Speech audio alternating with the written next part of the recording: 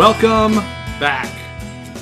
This is, technically this is still the Roto Sauce podcast, but what it really is today is the two quarterback experience, the two QB experience, the two QB XP. How many different names can I come up with for this show, Sal? What do you think? Well, as long as you put the word GOAT in there somewhere, then we're all good. This is the GOAT two quarterback podcast. Everybody knows that. And yeah, so Sal and I decided to come out of hiatus here to record something just to give a little state of the 2QB universe podcast. And we're going to keep it pretty loose. We don't have like a hard and fast agenda. Basically, we're just winging it. And I'm probably not going to put a whole lot of editing work into this. If there are going to be future shows here on RotoSauce / 2QBXP, I think this is going to be the MO. Like, this is going to be the easygoing, fun show. How does that sound, Sal? I mean, it sounds right up my alley. If I was the one editing this podcast, I would just put an intro, put the audio file in there, an outro, and done. I wouldn't even edit anything in the actual episode. Well, we'll see how that goes. You might inspire me to do the same. But yeah, man, I mean, this week in fantasy football was crazy. I tweeted this out yesterday. Like, this is one of the most important two quarterback waiver runs I think we're going to see all year, just because there's so many moving pieces, so many injuries, benchings, all these different replacement quarterbacks coming up out of the woodwork, and guys that we can speculate on as well. It seems like the craziest possible scenario. And how are you sorting through it? I know that you play in exactly one fantasy football league this year, and it's Superflex, of course. What were you doing in Scott Fishbowl with your waivers this week? I didn't even make any waiver wire claims because I decided to draft all the quarterbacks in Scott Fishbowl.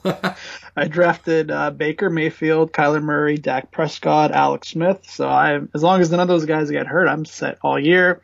The only downside to that is Frank Gore is my number one running back. I mean, is that a downside? For the ageless Frank Gore? No, I mean, he's putting up fantasy points, so that helps.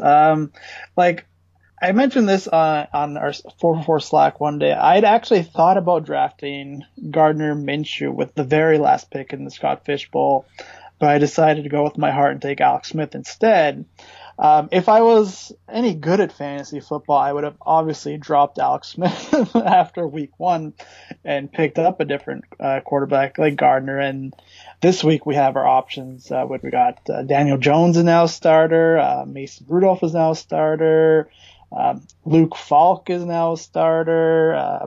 Kyle Allen might be starting. Who else am I missing? Teddy Bridgewater is going to be starting. Like I said, it's an insane week for the quarterback position, and no one really asks me fantasy football questions on Twitter anymore, but this week I was kind of bombarded with, like, which of these backup quarterbacks should I spend my fab money on in two quarterback and superflex leagues? And I don't want to give a basic answer because it's just so hard. Every league has different settings. Every roster construction is different. But it feels like one of those weeks where if you have all your fab money left and you're desperate for quarterback help, it might be time to empty out that chamber. Yeah, I got a lot of the same sorts of questions. I mean, a lot of the times it was you and I tagged together, or the 2QB's account tagged, which I'm basically answering all the questions on that. And I totally agree with your sentiment that it really depends on your league and your roster. Like, who are your current quarterbacks? What type of backup quarterback do you want to add? Because if you want somebody who's going to be good for just the next few weeks to cover maybe somebody who has a bye in week 6, then you might want Teddy Bridgewater over Mason Rudolph. But if you're looking at quarterbacks who have bye weeks in week 12, like maybe you have Kyler Murray, that means you're going to want somebody who's going to be a starter at that point in the season to cover that bye, and that means you might want Mason Rudolph over Teddy Bridgewater. As I said before, there are just so many other, speculative things going on here. Like, even with Bridgewater, there are reports that he's on a short leash for Taysom Hill, right? And so if you spend a bunch of fab on Teddy Bridgewater and he goes out and he underperforms this week and then gets benched for Taysom Hill, like, man, that could just ruin your season, couldn't it? Oh, yeah, definitely. And that's why I think you should grab Taysom Hill instead of Teddy Bridgewater for much less of the fab budget. Right. So I was giving out most of my advice before that report came out. So I was saying, Mason Rudolph, Teddy Bridgewater, and if Gardner Minshew's still available, like, those guys are all pretty equivalent in my mind because they'll have some up weeks, they'll have some down weeks, and most of them, and all three of them in theory are going to be starters for most of the rest of the year. Week 3 hasn't even started. And no, 5 teams are already going to have a different quarterback under center than the one they started with in week 1. Might be 6, depending on Cam Newton's injury status. That doesn't even include Andrew Luck's retirement in the beginning of the season. The Jets are going to be starting their 3rd quarterback in 3 weeks. No, we'd always hear those complaints that there's just not enough quarterbacks to go around in Superflex or 2 quarterback leagues. But just look at the mayhem at the position 3 weeks in. And we've seen in years past, like last year, there's 54 different starting quarterbacks in the 2018 season. You might be tempted to like blow all your fab. And like I mentioned before, the situation might call for it, but there's going to be more quarterbacks that you're going to be looking at in the upcoming weeks as well. So you have to also think about that. And when it comes to fab, for me, it's almost kind of like a game theory aspect, because especially when it comes to newer people to the format who are just navigating their first go around in like the waiver wire system in 2 quarterback or Superflex league, they might see that, the roster of an opponent has, Ben Roethlisberger and Drew Brees as their quarterbacks. And they're like, well, I should get, Teddy Bridgewater and Mason Rudolph before they do, even though they might already be set at the quarterback position. So there's just so much that goes into figuring out what to do at quarterback when it comes to waivers and 2 quarterback and Superflex leagues. Yeah, no doubt about it.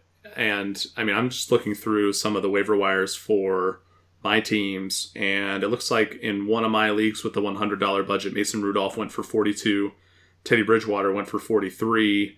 But then, after that, somebody picked up Taysom Hill for free off of the free agency pool, and there was no claim made for Luke Falk. Nothing happened with Daniel Jones was already owned, but nothing happened with Cam Newton's backup, Kyle Allen. So even if you miss on the big name quarterbacks who are coming up, you might still be able to find a solution for this week. And who knows, it's unlikely that, Cam Newton is going to be out the whole year, but we saw what happened with Andrew Luck, right? Cam Newton right now is being reported as a foot injury, but he had the same shoulder problem that Andrew Luck had, right? And so we don't know exactly how much that's also factoring into this, because he hasn't looked great throwing the ball either. We've seen him struggle a little bit through the first 2 weeks, so maybe there's more going on there than we know, and we'll never know. You know what I mean? Maybe not until the end of the year, but this is something where, yes, even if you miss out on Bridgewater and Rudolph and Daniel Jones and Gardner Minshew, you might just pick up Kyle Allen for nothing and have him end up starting for you for multiple weeks. Like that can happen. Yeah, or even if you just, if everything goes well for Cam Newton, he comes back next week and you just pick up Kyle Allen for this week. You have a decent 1-week streamer who, in his only start last year, was QB. He had like a top 10 quarterback performance, I believe. Yeah, he put up 25 fantasy points last week. I'm not saying that Kyle Allen's going to put up 25 fantasy points this week if he starts, but against the Cardinals, get 15, 20 points from a guy you pick up off the waivers for a week. That at the end of the year, that might be one of the reasons you make the playoffs. I don't know. Against the Cardinals, I could see it. Like 20 plus fantasy points from Kyle Allen is not out of the realm of possibility. We've talked about all these guys who are coming up this week. We haven't even mentioned, other potential quarterbacks who could be benched, right? Why don't we dig into that a little bit? Because you put this on our little agenda, and I was surprised at how many names I came up with. I came up with 7 different guys who I expected might be benched by the end of this year. You know what I mean? Yeah, and that's the one thing. An astute observer of the quarterback position in 2 quarterback Superflex leagues should always be looking 3, 4, 5, 6, 7 weeks in advance, just because of how much turnover is at the position. You mentioned 7 guys. I probably could have come up with a deeper list if I thought about it. I only had 4 guys on my list who I think are in danger of being benched right now. I got Ryan Fitzpatrick. I think that's kind of an obvious one for Josh Rosen. Top of my list, yep. Yeah. I got Joe Flacco. I think, you look at the depth chart, they have Brandon Allen and then Brett Ripon on the practice squad. I don't see Washington doing that great this season, so Case Keenum is always in danger of possibly being benched for the rookie Dwayne Haskins. And then this is a quarterback I actually get a few questions about every once in a while on Twitter, is Mitch Trubisky, just based on his performance the first 2 weeks. You look at their depth charts, Daniel Chase backing up, and then Tyler Bray on the practice squad. Yeah, the problem there is that Chase Daniel looks more like a coach or an offensive coordinator than a quarterback. I don't see them moving on from Trubisky this year unless he's just atrociously bad. And I think that part of the struggles early in the season, not just with Trubisky, but with a lot of these guys, is just rust and lack of playing time in the preseason. By week 3, week 4, I think Trubisky will look a little bit better. I think that's going to be the case for a lot of players, not just quarterbacks. So I'm not too worried about him yet, just because as a franchise, they have so much invested in him and they have so little to back him up, in terms of, Chase Daniel, Tyler Bray. But yeah, I mean, the concern there is legitimate. Like, Trubisky has been bad, and he's been bad in prominent situations, like opening night. That's always a bad look when your quarterback just plays like garbage. But yeah, I didn't even have Joe Flacco on my list, Sal. That just shows how scatterbrained I was this morning. But so tick my list up to 8, right? So we have Trubisky, we have Fitzpatrick, we have Case Keenum, we have Flacco. How about Marcus Mariota? Because he hasn't looked good to open the year either. I mean, he's throwing touchdown passes, but he hasn't been very efficient. He's dealing with a minor quad injury or something like that right now, which, I mean, he's going to play this week. But I could see a scenario where he gets benched eventually for Ryan Tannehill. Jameis Winston, his draft class buddy, also has struggled to start the year. He looked a little bit better in week 2, but the issue with Winston is kind of the same one with Trubisky. Are they really going to bench Winston for Blaine Gabbert or Ryan Griffin? I don't see it, but it is a possibility.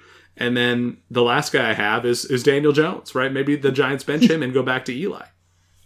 But they also have Alex Tanney too. He's still young enough to see what he might have to offer. But yeah, we've seen it before. Eli gets benched and then he gets unbenched. I want to circle back to the Winston one because I find that one kind of an interesting one.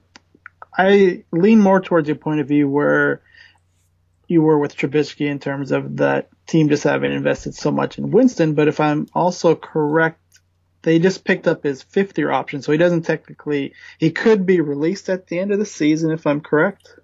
Sure. I guess what I mean is just in terms of... No, I know what I'm just wondering what his future is like. They don't have much invested in him going forward. Yeah, right. Maybe not an investment thing, but more of just they don't have anybody better. I just don't think Blaine Gabbert is... I mean, he's definitely a downgrade. Even if you think Jameis Winston is bad, Blaine Gabbert is worse. Ryan Griffin is worse. That's just the way I feel about it. No, well, yeah, they're definitely worse. But at least with Ryan Griffin, he's kind of flashed some potential in preseason. So I could see them maybe, if things get that bad, just having him a 3 or 4 game audition at the end of the season. Yeah, I could see it. Let's get back to these guys who are coming up now, because while it is fun to speculate on, where we might find value later, and waivers will have run for a lot of people when they hear this, so maybe they won't be able to necessarily target Rudolph or Bridgewater or whoever off the waiver wire or off the free agent pool. So, I mean, if you are still desperate after that's already happened, listeners, go ahead and start to speculate on these other QBs. I wouldn't necessarily drop anybody valuable to go pick up Ryan Tannehill or Josh Rosen, but if you're the Mariota owner, maybe it is worth, handcuffing with Tannehill or something like that. I know I'm doing that in one of my leagues where I lost Ben Roethlisberger. So, yeah, but I want to dig back into these guys who we know are going to become starters, at least for a little while, and talk about, what we expect from them going forward. And I kind of want to clear the lane for you on Gardner Minshew, Sal. This has been your boy for the entire offseason. What do you like about Minshew? I don't know. What are you kind of looking forward to with him? And do you think there's a chance that maybe he doesn't give this job back to Nick Foles at the end of the year? Well, with Doug Marrone as head coach, I don't think optimal decision-making is really in his wheelhouse there. So if Nick Foles is healthy, I think he probably will be the starting quarterback when he returns, unless the Jaguars go on a undefeated streak between now and then. I think that's the only way I can see Gardner keeping the job. The thing I liked about Gardner coming into this season was that he was Nick Foles' backup. Even though the Jaguars gave up pretty much every single dollar they had to sign a quarterback who didn't seem like he had that many suitors. He didn't have a strong long-term record.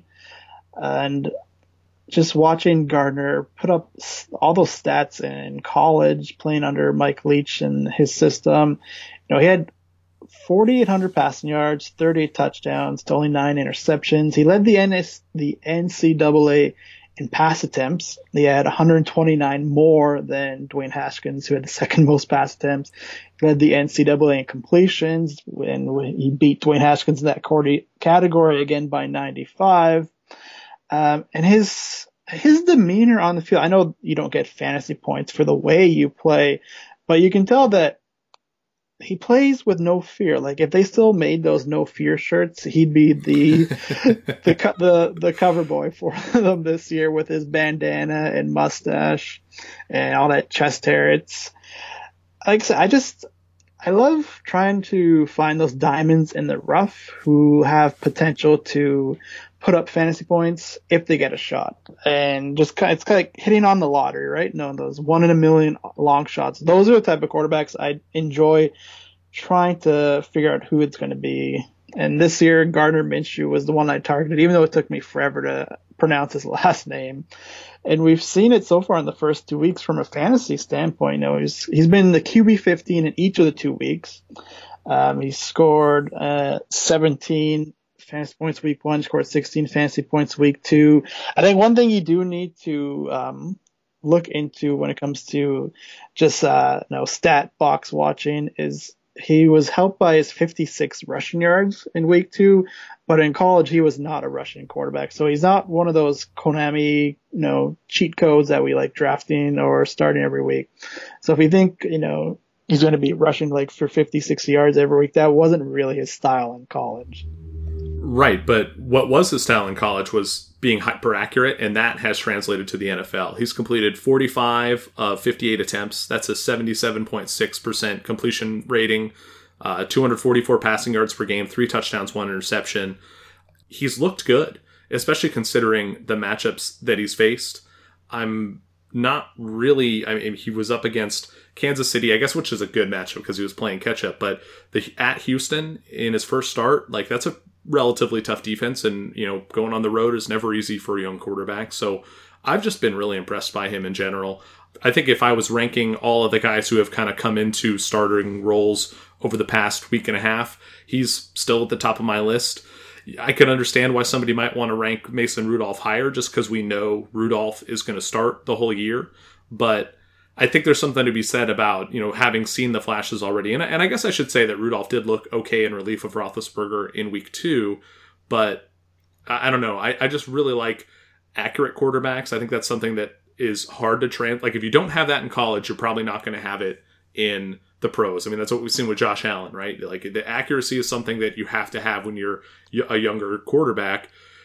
If Minshew can string together some wins here, I am wondering if, Foles gets that job back. But I also, I don't know, they gave Foles such a big contract. I really don't see it happening. But I would ride it out, I guess is what I'm saying, is like use Minshew as much as you can for now, because we know Foles is out a long time. I mean, they're saying that Foles is targeting a week 11 return, but you know how injury rehab goes. This stuff almost never happens on time for every player, especially like a collarbone injury for somebody whose job is to throw the ball. Like, I'm sorry, that's probably going to take a while before Nick Foles is feeling 100% beyond week 11. So it could be week 13, week 14 before he gets back out there.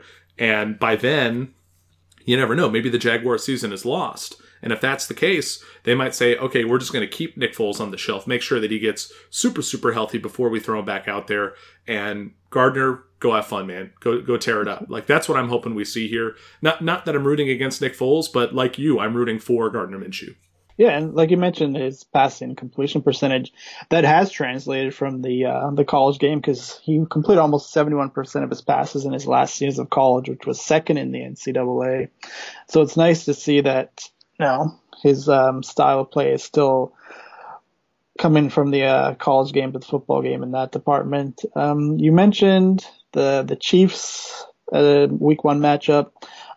Some people may know I do some stuff at 4for4, and they have this metric that's called adjusted fantasy points allowed, which is kind of like their strength of schedule when it's kind of like stripped down, apples to apples. And when it comes to Jaguars quarterback strength of schedule, they have the 6th easiest quarterback schedule with a combined 7 good or great matchups the rest of the season. And that's the second most behind the Colts with 8.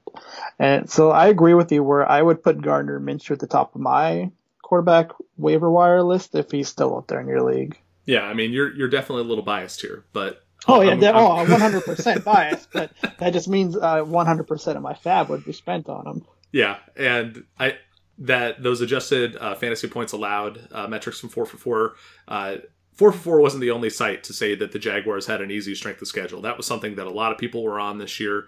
And that was one of the reasons why I was drafting Nick Foles a lot. Like, if you listen to the podcast I do over there at 4for4, I was talking up Foles as kind of the QB3 of choice after you got your 2 starters in Superflex and 2 quarterback formats.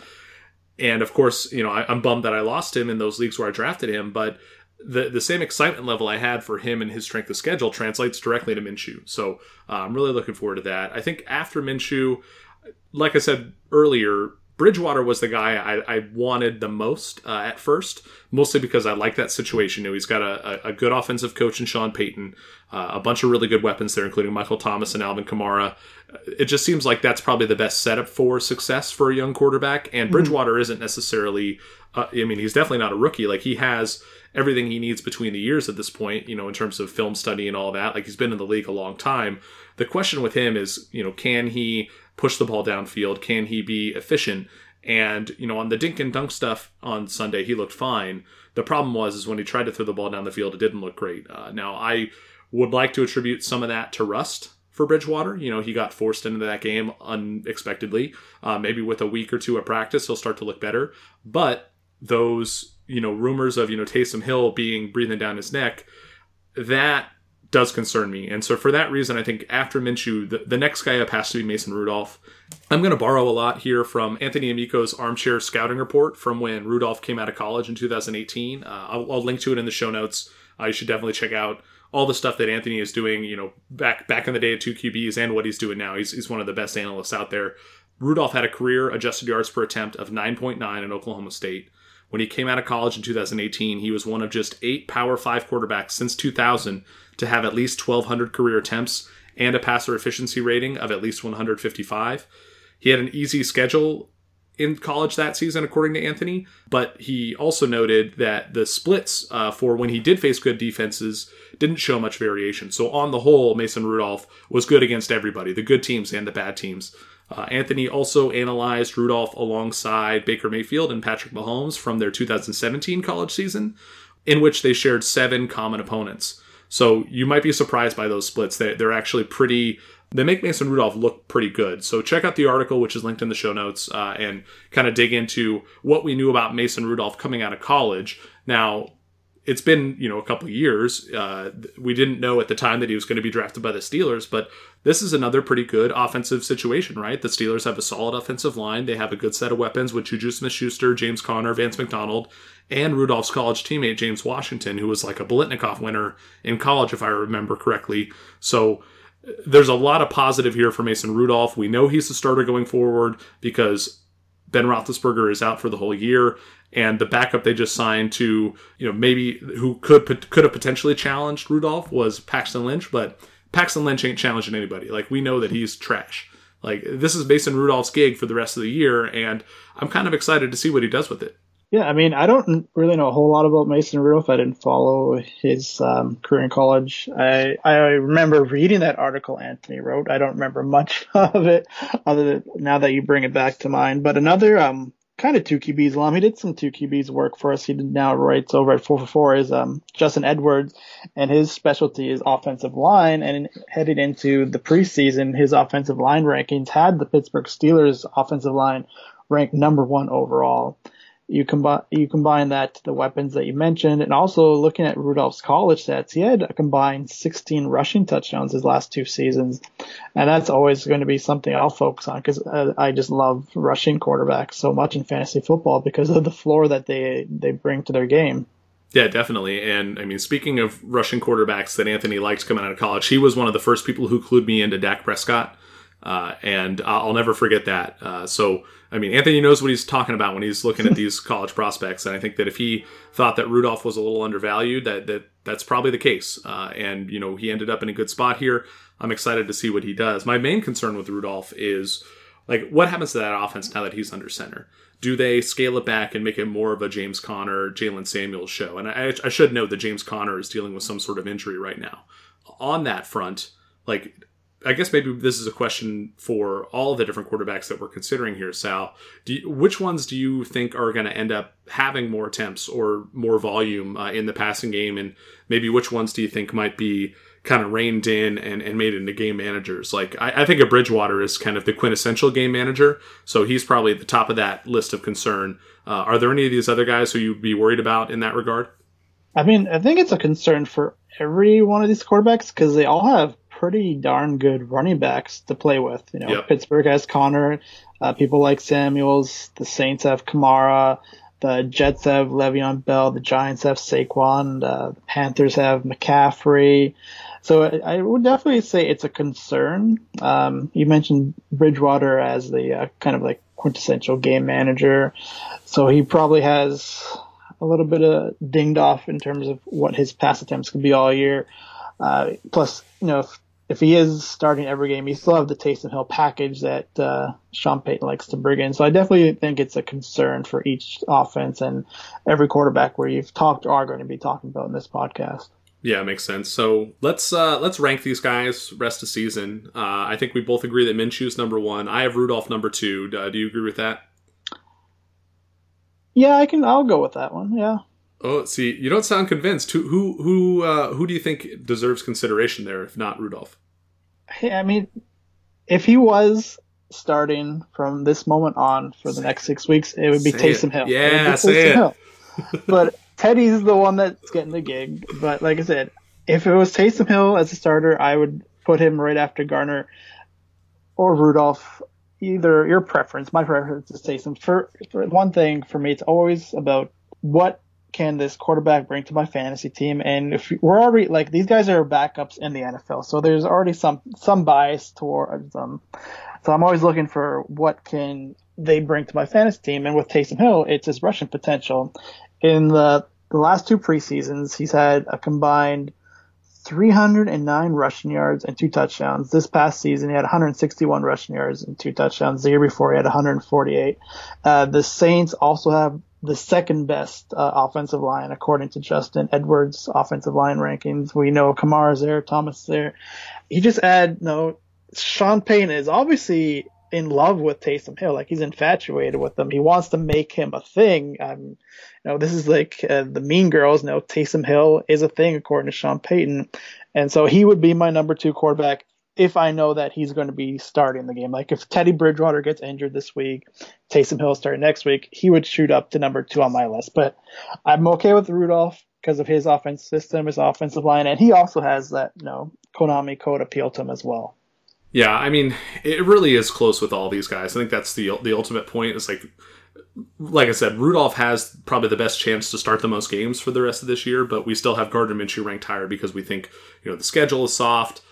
They have a more, offensive-minded coaching scheme in terms of, throwing the ball a lot. But, beyond those two, the Saints guys, that's a good setup too. I have Bridgewater 3rd, but I'm ready to move off that ranking very quickly if, he looks bad this week and if Taysom Hill gets any additional run. I have Daniel Jones 4th, ahead of Taysom Hill. I have Taysom Hill ahead of Luke Falk and Kyle Allen and Will Grier for what it's worth because, even if Hill doesn't become the starter right away, we know he's still going to be involved in that offense all year as, a rusher, a receiver, a blocker. What a weird player. But yeah, I think that I would rather pick him up than Luke Falk or Kyle Allen because we just can't assume that Falk or Allen are going to be starting for very long. But I think Daniel Jones is the most interesting one. I was talking to somebody on Twitter about this yesterday as he seems risky because the team he's on is bad, but could this be a Blake Bortles situation where because of the negative game script that he's likely to face and because of, his abilities as a rusher, this could be a situation where maybe he's not good every week, but he could have some big weeks in there. And if those happen to line up with the bye weeks that you're on and you're, quote unquote, forced into starting him, you might not end up being that poorly. It might not be that bad for you. You know what I mean?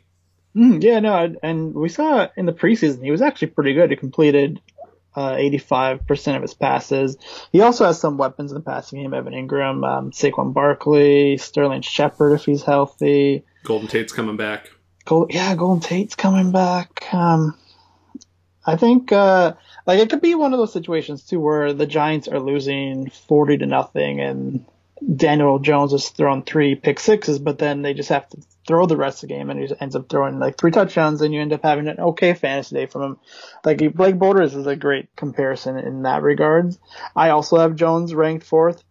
And I think the one thing I honestly do think he's going to have the stability the rest of the year. I think the Giants have made that decision that Eli he's done, and they're not going to go back to him unless Jones gets injured, and they think Eli Manning is better than Alex Tanney. Yeah, no, I can't see them moving off of them now. Like I talked about this on my 4for4 podcast earlier this week, but I mean, Daniel Jones probably should have been the starter in week 1. Yeah. Putting him in now maybe helps him a little bit, like just a little bit more seasoning of seeing how the actual, first 2 weeks played out, what the real NFL game is like, I guess, from the sidelines before you throw him in there into the fire. But I don't know, like him and even Dwayne Haskins in Washington, like I wonder what these franchises are waiting for. Like if you're not going to win this year, like you got to get these guys reps because we see it with all the quarterbacks who are entrenched starters. They don't get time in the preseason anymore.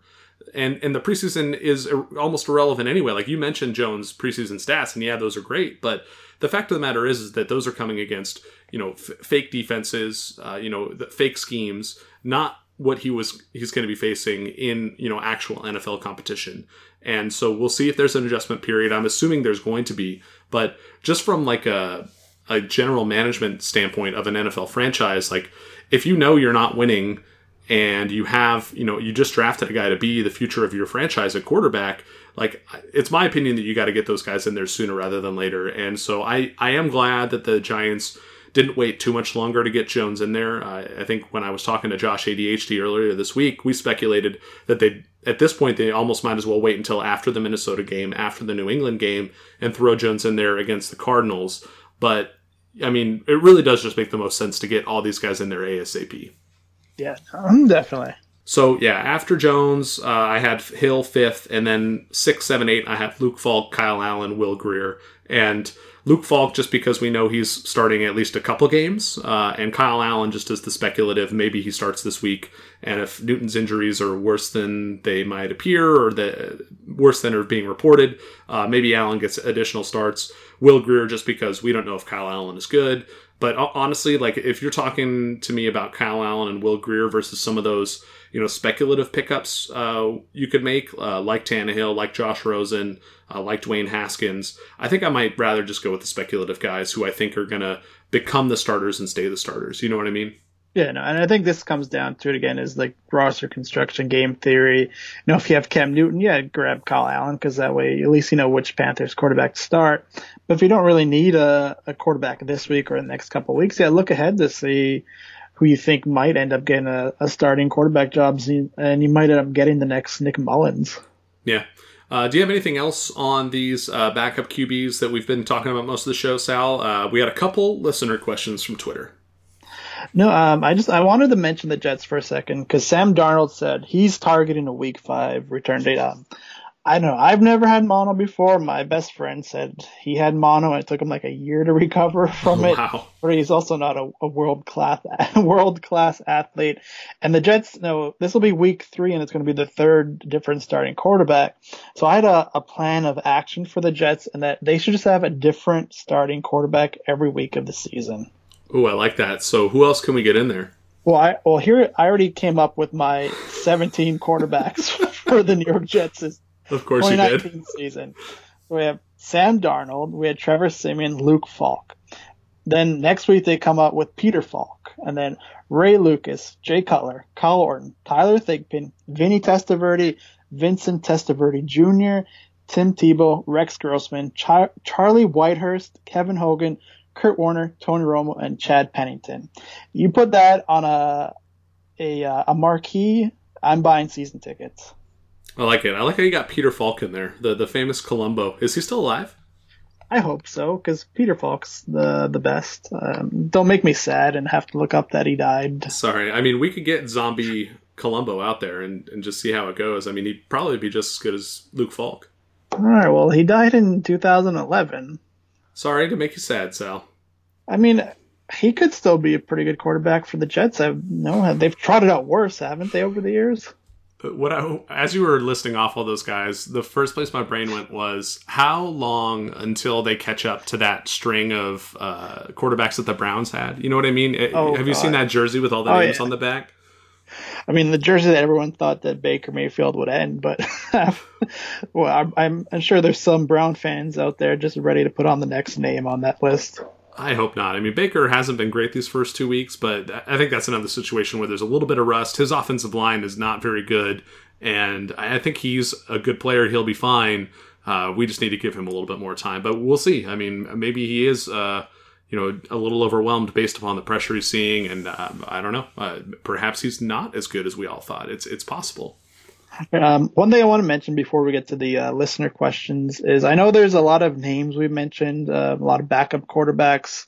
A lot of people might be afraid of picking up like a Kyle Allen and starting him for 1 week. So I went just the past few years to see some, names that you wouldn't think of as fantasy quarterback ones. And these are some names I picked out from the last 3 years who finished the week they played as a top 12 fantasy scoring quarterback. We got CJ Beathard, Nick Mullins, Kyle Allen, Kevin Hogan, TJ Yates, David Fales, Matt Barkley, and XFL superstar Landry Jones.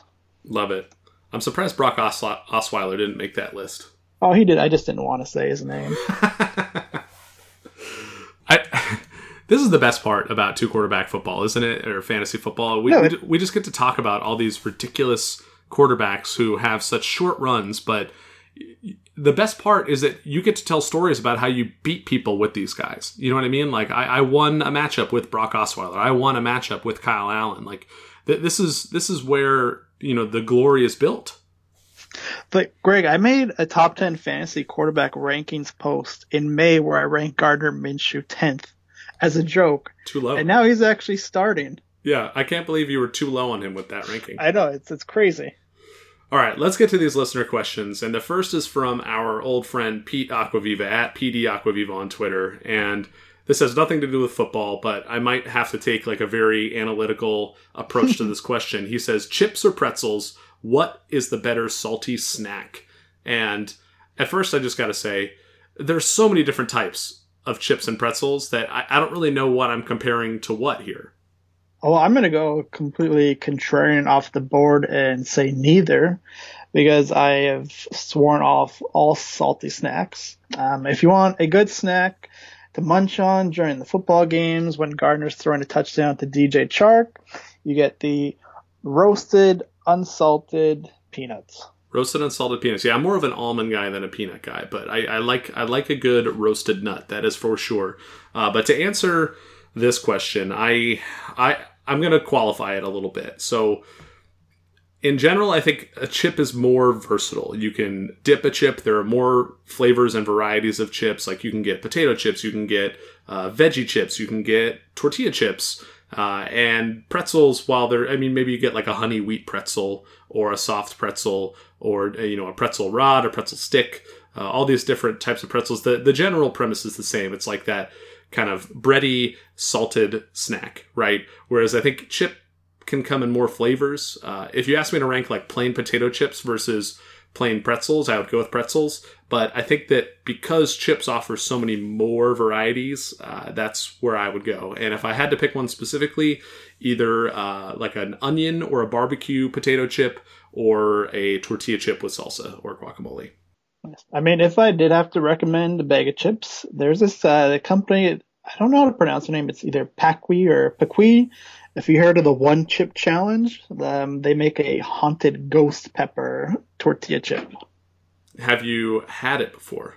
I attempted the One Chip Challenge when I was in a bad mental state one day, and I took just one tiny bite of the corner, and I was almost rushed to the hospital with just tears coming down my eyes, just beet red, basically scared everybody in my house. Okay, so don't eat those chips, listeners. That is a bad idea. Let's move on to the next question. This one comes from Andy at Drewby17 on Twitter. He says, in a Superflex League, do you blow your waiver to get your fourth quarterback when they come available? Someone like Teddy Bridgewater, Mason Rudolph, Daniel Jones, etc. Or do you do that just to get the value, or do you take shots on other positions? And this is a really complicated question to unpack. I think it really has to do with what your league is like and which type of player you would be dropping. Like, I actually think there is a lot of value in going after that fourth quarterback sometimes because, one, it can give you trade leverage, and two, if one of your starters does get hurt, then you still have a backup. But I don't want to drop anybody good to do that necessarily, right? Right, yeah. It depends who your three quarterbacks are. If you have three starting quarterbacks and you don't need that fourth quarterback, one, you're just wasting your fab money that you could use later on a position of need. And two is like, well, who do you drop to get that player? Are you going to drop someone who you might need to start later on? The benefit, like you said, is, in certain leagues, quarterbacks can fetch a pretty penny in Superflex or 2-quarterback leagues, but you also have to find a willing trade partner. And if you have this fourth quarterback on your bench that you're not using, it's just taking up, valuable roster space on your bench. So the Scott Fish Bowl is actually a perfect example of this. Last week, I did add Gardner Minshew when I already had 3 quarterbacks. I had Dak Prescott, Jimmy Garoppolo, and Ben Roethlisberger. Then Ben Roethlisberger gets hurt over the weekend, and now I still have 3 quarterbacks. So that's kind of the perfect illustration of when this can go right and how, I got pretty lucky here. But with that said, I spent so much of my fab on him that there's probably no way I'm going to be able to get Mason Rudolph this week or some other backup quarterback, even Bridgewater. I think Bridgewater's already owned, but you know what I mean? Like, if you end up making that move for the quarterback and then something else happens where you kind of want that fab back, that fab isn't coming back, right? That fab is gone. Yeah. And like I said, I'm a good example too in the Scott Fish Bowl. I have 4 quarterbacks. I'm not dropping my 4th quarterback because I'm a sentimental fool. But if you're a smart fantasy player, you wouldn't do what I'm doing because that's just clogging up I honestly could use another player at receiver or running back at tight end. But like I said, I'm not going to be dropping that 4th quarterback. Yeah, and I mean, the Scott Fish Bowl is a different animal because the rosters are so deep. I think it's 22-man rosters. So, I mean, you start a lot of players, but you do still have a pretty deep bench. Whereas I think a lot of more traditional fantasy leagues, like if you play on Yahoo or ESPN or CBS, you might have 5 to 7 bench spots to play with. And if you're on the shorter end of that scale, it becomes a lot harder to carry extra QBs, like beyond the 3rd one, because at that point you're hampering your ability to be flexible at running back and at wide receiver and at tight end. So it really does depend a lot on the construction of your league and the needs of your roster, but I think it does make sense sometimes. I mean, this is kind of a cop-out answer, but occasionally I will go after that 4th QB, even if I don't necessarily, need that player, quote unquote. I mean, well, hopefully we answered your question. Was it Drooby? DROOBIE 17. So D Ruby 17, Drooby, Dro Obi. Twitter handles are the worst. All right, Sal. I think that's all I got. Is there anything else you want to touch on here? It doesn't even have to be fantasy if you don't want to. You've got a movie podcast down with Denny Carter. Maybe you want to plug that?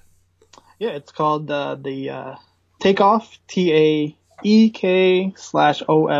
kind of a play on the Face Off poster, which I don't know why they're rebooting that movie, but they are. They are? They are. No. I know. I mean, it's pretty crazy.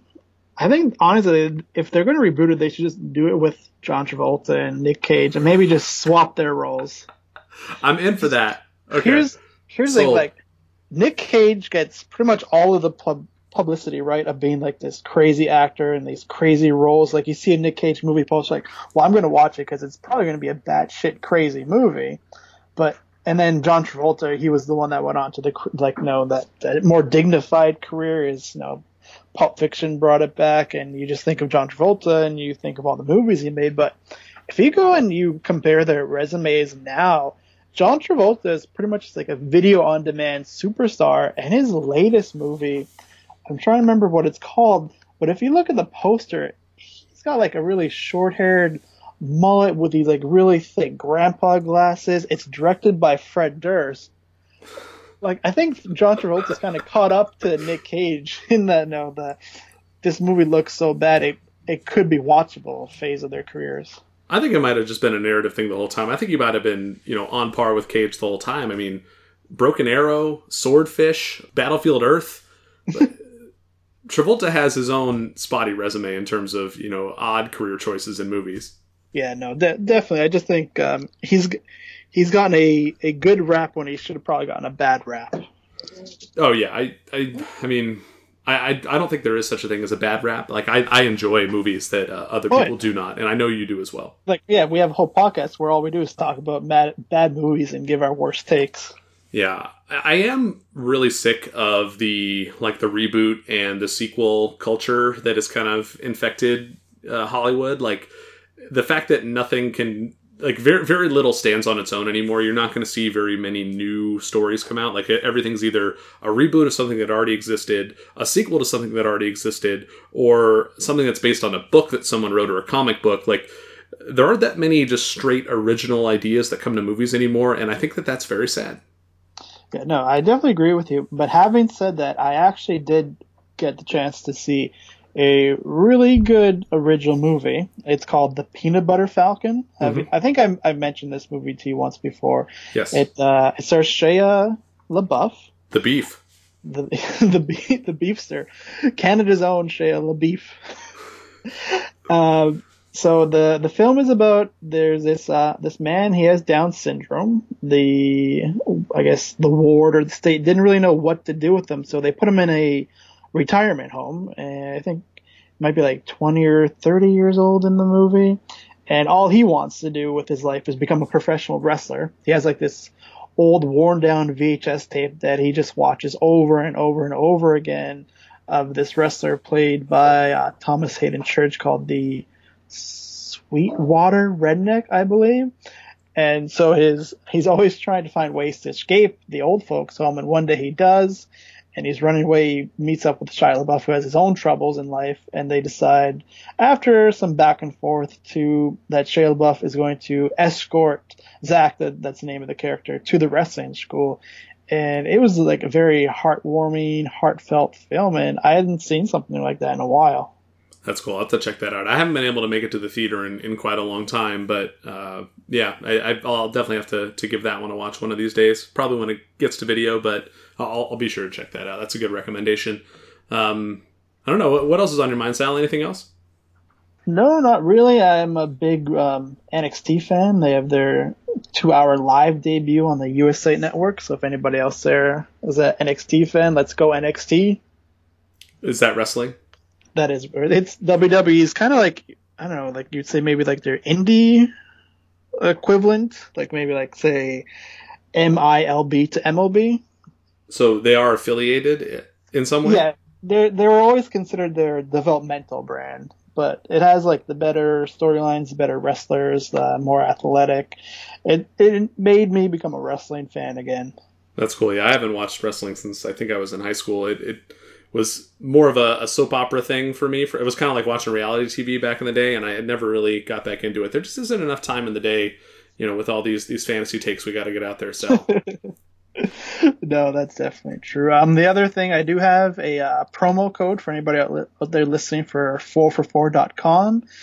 You go to their website, you click on the Why Join tab in the right-hand corner, use the promo code Alex Smith, one word, and gets you a whopping 25% off any subscription of your choosing.